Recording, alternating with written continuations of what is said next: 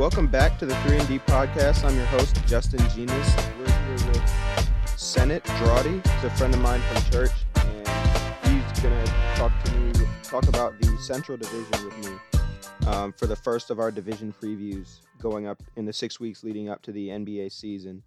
So, Sennet, let's start with your favorite team and your favorite player of all time. Okay, my favorite team is Milwaukee Bucks, and my favorite player of all time has to be Giannis Antetokounmpo because of that. He's the reason I started liking the Bucks about 4 years ago. That's awesome. He's a really talented player, and I think he's part of the reason this division is so exciting for the future. In the past few years, none of these teams have been ultra competitive. I think the last time we saw a real championship threat come out of the Central was maybe the Pacers. You think maybe the Pacers or the Bulls with Derrick Rose, Pacers with Paul George, but since then, a lot of these teams have been in a sort of soft rebuild phase, like minorly competitive. And I think part of that is the fact stems from the fact that there are a lot of small market teams, with the exception of Chicago, the Chicago Bulls. All the teams in this division, which let me list those now: the Pistons, the Detroit Pistons, Milwaukee Bucks, Indiana Pacers, and hold on, what's the other one? You said Bucks, Pacers, Pistons, Bulls, Cavs. Oh, Cleveland Cavaliers. So are we counting the Cavs as the teams that have been successful and made it far lately? Because they seem to do that. A lot in the last few years. Yeah, I almost forgot about them. It's funny how you become an afterthought when LeBron leaves your team. But really, these teams, none of them have been super competitive. But Sennet, what do you think? How do you think the small marketness, so to speak, of these teams plays into their team building strategies? I think really one thing that having a small market, it can kind of serve as a bit of a disadvantage in a way, is kind of when it comes to free agents. So the Bucks, Pacers, Pistons, Bulls, Cavs, most of those teams normally don't have the cachet to attract these big time free agents. So that means they either have to overpay or they have to build through the draft, which is what the Bucks and you've seen the Pacers and the Bulls do. But it's just hard for them to get those guys. Like even you got guys like LaMarcus Aldridge, like kind of mid-tier stars like that they just struggle to get attention. I remember a few years back when the Bucks they hit free agency. Greg Monroe was a free agent. And they tried to go after bigger names, and he was the one they had to end up getting, and they had to overpay him. So I think that's just kind of the struggle with the small markets sometimes, is that they lose out on those big-time free agents, except for the Cavs. They had the hometown hero come back, but the rest of them, it's sometimes tough. Exactly. And I think, but what you also notice with all these franchises, every one of these cities has a huge love for their team. Maybe the Bucks.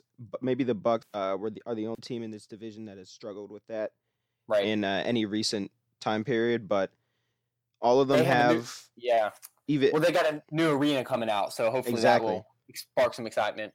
Yeah, and you'll notice that even if you look back in NBA history, at least one or two of these teams has always been competitive, but that has not been the case outside of LeBron. And it's really, the Cavs were really LeBron in most people's minds. Right. Recently. Yep. But it's fair to wonder though if LeBron was from somewhere else other than Akron, Ohio, or the Cavs. What are we thinking of this Cavs franchise? Because if he doesn't come a few years back, he doesn't make the decision. If he was born in, say, LA, he never comes to Cleveland, and they're stuck with. They got Kyrie and Love. Or they ever make it past the conference championship? It's just fair to wonder. Yeah, and you think about the fact if LeBron never comes, then Love never shows up, and the Cavs have Wiggins, who, in most people's mind, has been a bit of quite a disappointment. Yes, and overpaid now. Yep, way overpaid. But Sennet, you made a great point with the fact that these teams who have, let's say, basketball pedigree from the past, one thing they do trust is their in-house scouting and their management. So as a result, what you see in this division is a lot of young talent, probably more than any other division in the league. Yeah. So let's start with this. Besides Giannis and Victor Oladipo, who both Giannis is only 23. Oladipo is just now about to enter his prime. Which player who is let's say 27 or younger in this division do you think is most likely to break out this year? I mean, that's tough. I'm a big Wendell Carter fan in Chicago. I really love his game. I thought he had a great summer league. The only question I have with him is him and Markkinen. How do they fit? Because I think Markkinen's best full-time fit is at the 5, and Carter needs to play the 5 too. So how will that intersect this year? I don't know if he'll be able to break out.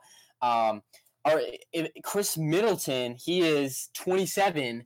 I think he really impressed in the playoffs. I think he's really someone that if he gets better defensively, because everyone calls him a 3&D player, and I watched him all of last year, he didn't defend very well. So if Bledsoe and DiVincenzo and some of those other guys can take the pressure off Giannis, and hopefully Middleton, maybe he can focus some more on the defensive aspect, so he can really become a complete player and a great second option to Giannis. He'd probably be my pick, but there's so many other options too.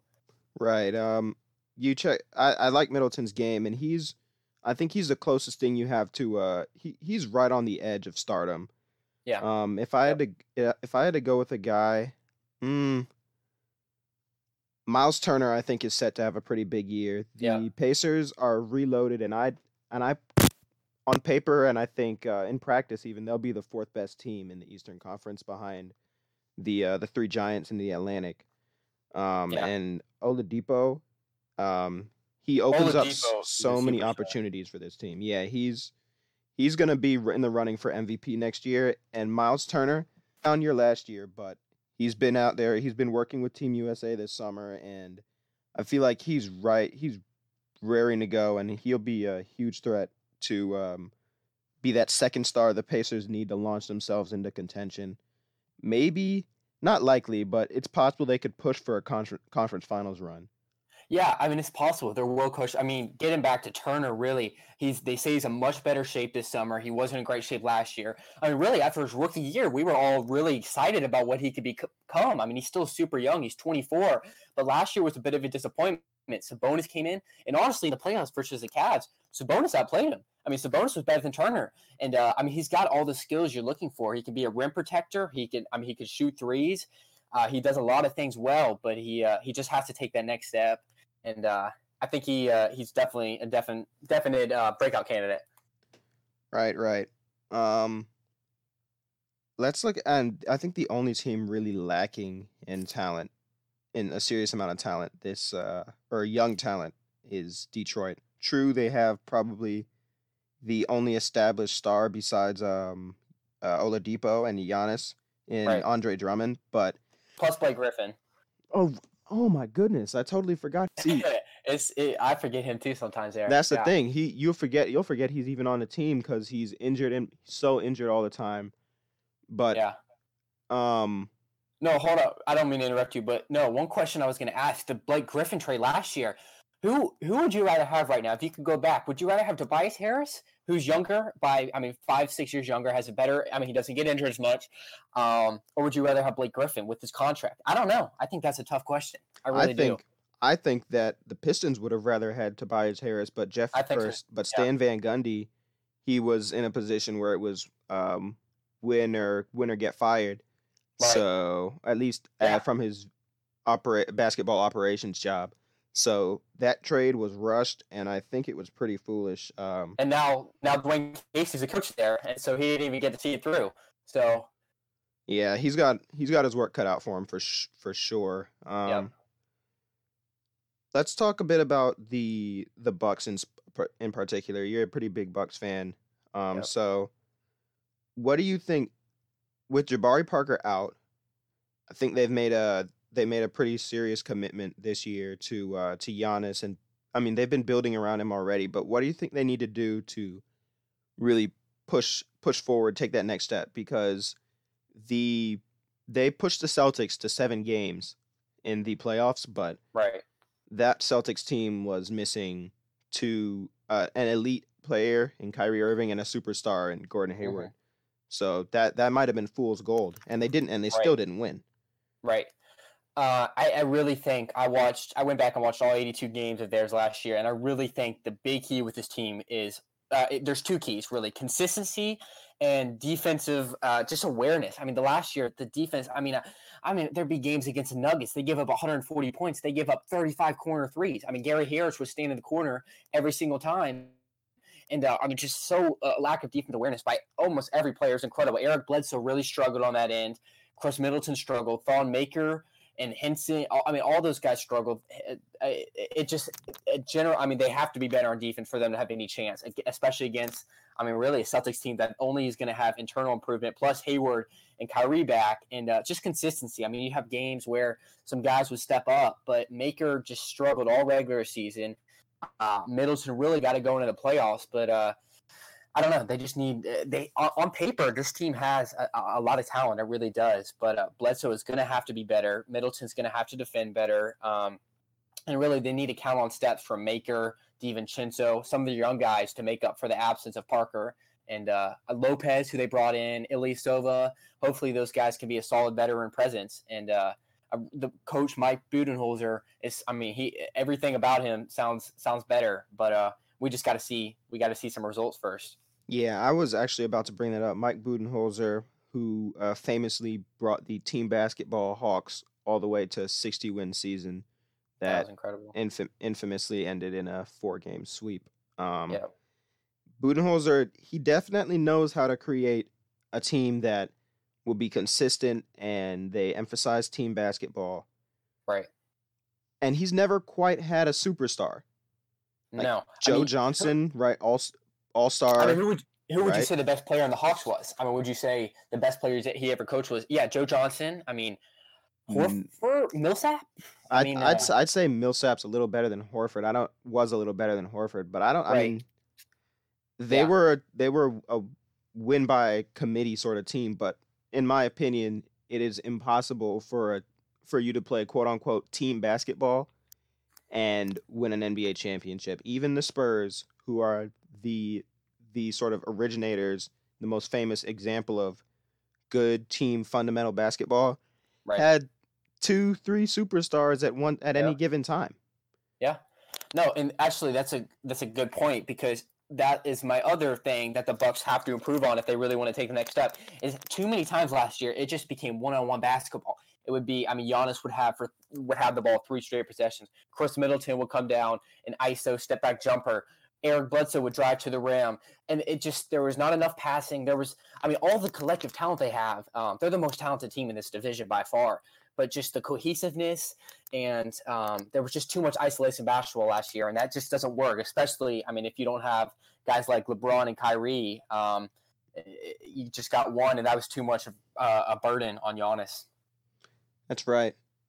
Well, let's move off the Bucks for a minute and talk about the Cavaliers, who at the beginning of this episode I actually forgot they were in the division, which sort of speaks to what people are really expecting from them. But the Cavs they're not going to be the worst team in the conference like they were before. They're not going to fall straight down to the bottom of the league like the last time LeBron left. Right. They have Kevin Love, obviously, and they sort of made their claim, we're going to try and be competitive in this relatively weak Eastern Conference by signing him up for years. 4 years? It was 4 years, $120 million. Yeah. Right. And I think it's really Dan Gilbert saying, hey, LeBron, you can leave, but I can still put a competitive team together without you. I think that's been his thing for years.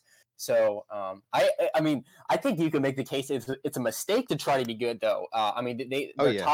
Top 10 protected pick. If it fall in the top 10, it goes to the Hawks. So, if they're one of the 10 worst teams, they get to keep their pick. But if they're better, the Hawks get their pick. So, I think that's some incentive to tank. But obviously, Gilbert has some other ideas. Right, and then you also have Colin Sexton, who was their top 10 pick this year, the 8th pick. And I think that he is not. I don't think he's ready to take this team straight to the top. I do think that he has a very good shot at winning Rookie of the Year, because he's one of those players that has He reminds me of Marcus Smart, not in his play style, but in his intensity and his Right. level of passion. Yep. Um, I think the best comparison right away would be a less athletic, less consistent Russell Westbrook. Um, Yeah, I think that's a good. I mean, Eric Bledsoe is a name that some people threw around. I can kind of see some of the resemblances there. yeah, I mean, their body types are much different, but he's not a great shooter yet. He's kind of short, no. but he's really good finisher around the rim, and he's just so intense. It seems like he's giving 150% at all times. Yeah, it's hard And to describe his competitiveness. I mean, until you've actually seen him, it's just an infectiousness, and it's hard not to root for him. exactly, and that's why I think even if he isn't the best rookie right out of the gate, like that'll probably be Aiton or Luka Doncic or Right. Wendell Carter Jr. even. Yeah. Um, I do think that he has the narrative going for him and trying to become the new star for that city. And with his intensity and his passion for the game, like everybody loved that clip. Who are the? It was what 3-on-5 against which team when he was playing It for was Bama? Minnesota. It was Minnesota. Right, against And Minnesota when he had he just yep. scored. He just tore him up. Yeah. And I think that will really push him towards rookie of the being at least a top 3 candidate for rookie of the year this season. I think that's a great point because coming into the draft, really, I thought Shai Gilgeous-Alexander. I thought he was a better prospect, and I still do long term. But I think you make a great point in talking about his competitiveness and how the city can kind of, I don't know, bond around him in a way, rally around him. Yep. And because I don't know if you can do that with Gilgeous-Alexander. He's not the same kind of player. Sexton, I mean, the 3-on-5 really kind of has the. He just has that mentality of I'm going to put the city on my back, and I think that's what the city really needs. So you make a good point. Yeah. Do you think he'll start at the beginning of the year? Yeah, I do. I think so. I mean, you've got George Hill there, but maybe they move Hill to shooting guard. I just feel, I don't know. Do you think they start Hill over them? I can't see them benching him for that long. I just can't. Yeah, I think it'll be maybe a month and a half before they give him the reins Right. because Hill is not. It's not like George Hill's a bad player. No. He's 6'3". He's got an incredibly long wingspan. Yep. Can shoot threes.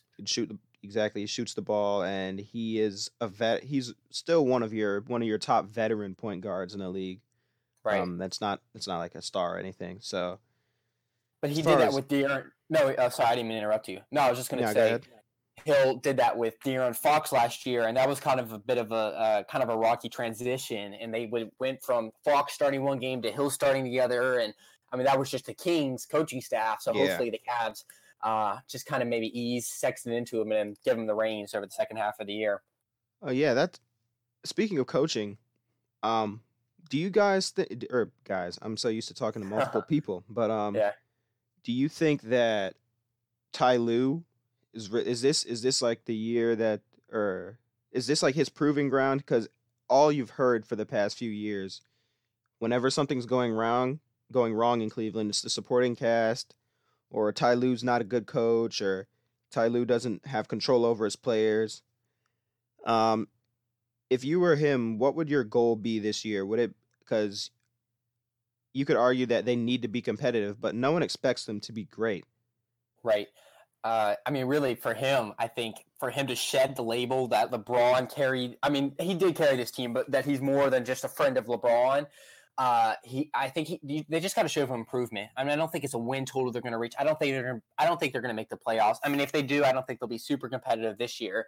I think really you just want to see improvement from guys like Sexton. You want to see improvement from Chetty Osman, Larry Nance, Ante Zizic, all those guys, and really just that he has a plan, he has an offensive system that they're executing, and that the guys want to play for him. Right. This culture without LeBron. Hopefully they can start to add more talent and build on that and maybe get somewhere pretty fast.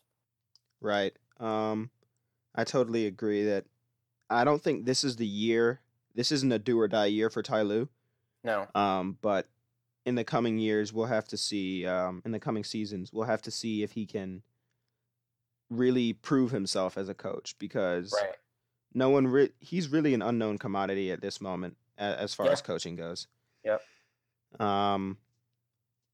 So let's go to predictions now for these teams' records. We'll say the best. Which team do you? We'll rank the teams, and then we'll say who we think will be the division MVP, so to speak. Okay. Also, we'll say I want to say which teams will make the playoffs. Right. Okay. I mean, do you want to start or should I? Well, I'll go ahead. Okay. I'll roll with the Pacers at number one. I think they will win the division. They will be the Okay. fourth best team in the East. Oladipo is has emerged to be a superstar, and I think this year he can make the jump and make another jump. I should say, be a top Yeah. 15 player. He's in the conversation for best two. He was in the conversation for the best two way wing in the league this year or this past season. Without Kawhi, I mean, you could make a solid argument he was the best. Yeah, he locked up on the perimeter, lots of steals, and he's scoring very efficiently now that he hits the three ball. Plus Turner, they added Tyreek Evans. I don't Yeah. see how any team does better than them. Next up, I'd go Bucks. They Right. still have Giannis, who is somewhere between fifth and eighth best player in the league. Yeah, I mean, he's only going to continue to get better. So, I mean, if you were to say the Kawhi, whether you rank him higher or lower, and Anthony Davis, some of those guys, but he's definitely up there. Right. So and to me, I just don't see any of the other three teams being better. What we got? I mean, now, do you have Cleveland. any of the other three making the playoffs? I mean, Pistons, Bulls, Cavs. Um, I'm gonna go out on a limb and say that the Cavs will sneak in at the eighth seed. Yeah, I mean, I'd say honestly, there's probably a better chance of them than the Pistons, just because we haven't seen. I don't. I mean, I think that's totally fair. They've got Love back, and the East is just there's so many open slots. I mean, Exactly. it's just it's so wide open compared to the West. Exactly. I really feel that the Cavs will that everyone on that Cavs roster has a chip on his shoulder.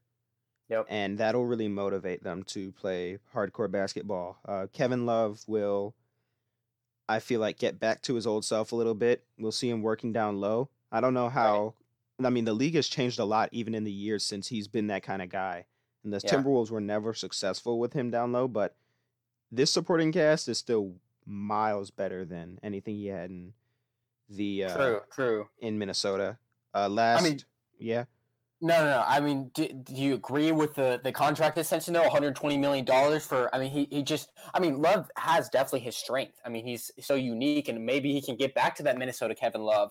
But I mean, just a non-switchable big in today's NBA, it's just hard to build your team around him. So that's just kind of my worry with this team.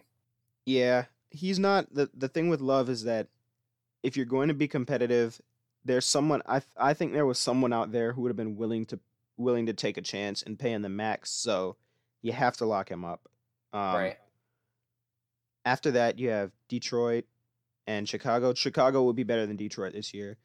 Um, Assuming they can find a way to fit Jabari Parker, Markkinen, and Carter together in that Right. starting lineup. They have so much offense and not a lot of defense. I From mean, from it's yeah. No, keep going. yeah, from 2 to 4, from Levine up to Markkinen, they are really lacking in that department.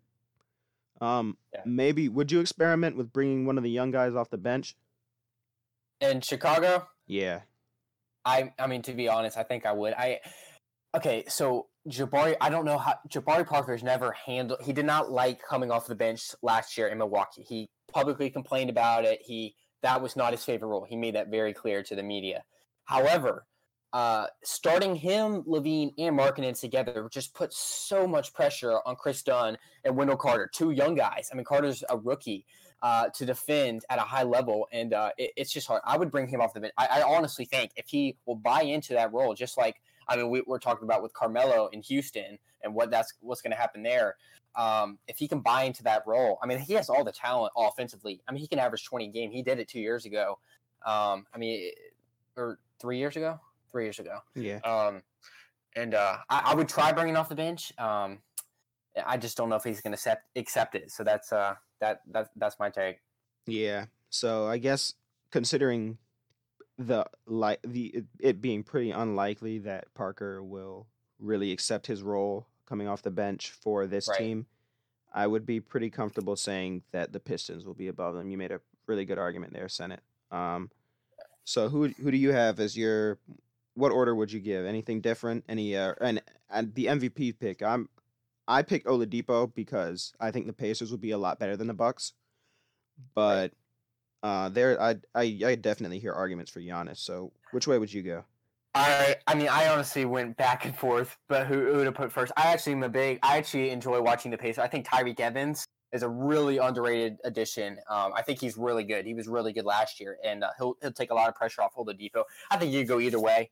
I really do. I wouldn't be surprised if either team wins the division. I just put Bucks first, just because they're my team. But I honestly think the Pacers have a definitely good shot of that. And then for MVP, I just think if Giannis gets any more help,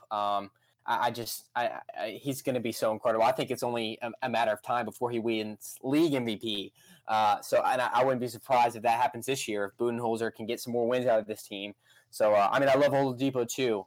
They're two really good candidates. It's hard to root against Giannis, and that's kind of why I side with the Bucks in determining the records. Right. Well, last thing I want to say really quickly is that Kevin Love, if the Cavs do make the playoffs, if Kevin Love averages, let's say 22 and 12, because he's still a great rebounder, 22, 24, and 12, along with Sexton bringing a lot of attention to that team, look for, there's no official division MVP, but I think he would really be able to earn my nod if he can keep the Cavs competitive. Yeah. Yep. Yeah, and that would be something to behold. Imagine what he would be, what a presence he'd be in the city of Cleveland as sort of the savior of the basketball. After LeBron left, and that would be a cool story. Yeah, especially after so many years of being a scapegoat. Him and Ty Lue both. Yeah. Well, really glad to have you on, Sennet. You're great to talk to about basketball anytime, man. Thank you all for listening to this episode, the Central Division preview. This is going to be the first of 6 episodes about the divisions in the NBA and how we think they'll all shake out over this year and the coming years. We'll try and release one a week going forward because there are 6 weeks until the NBA season starts. And with that being said, I'm going to sign off. Later.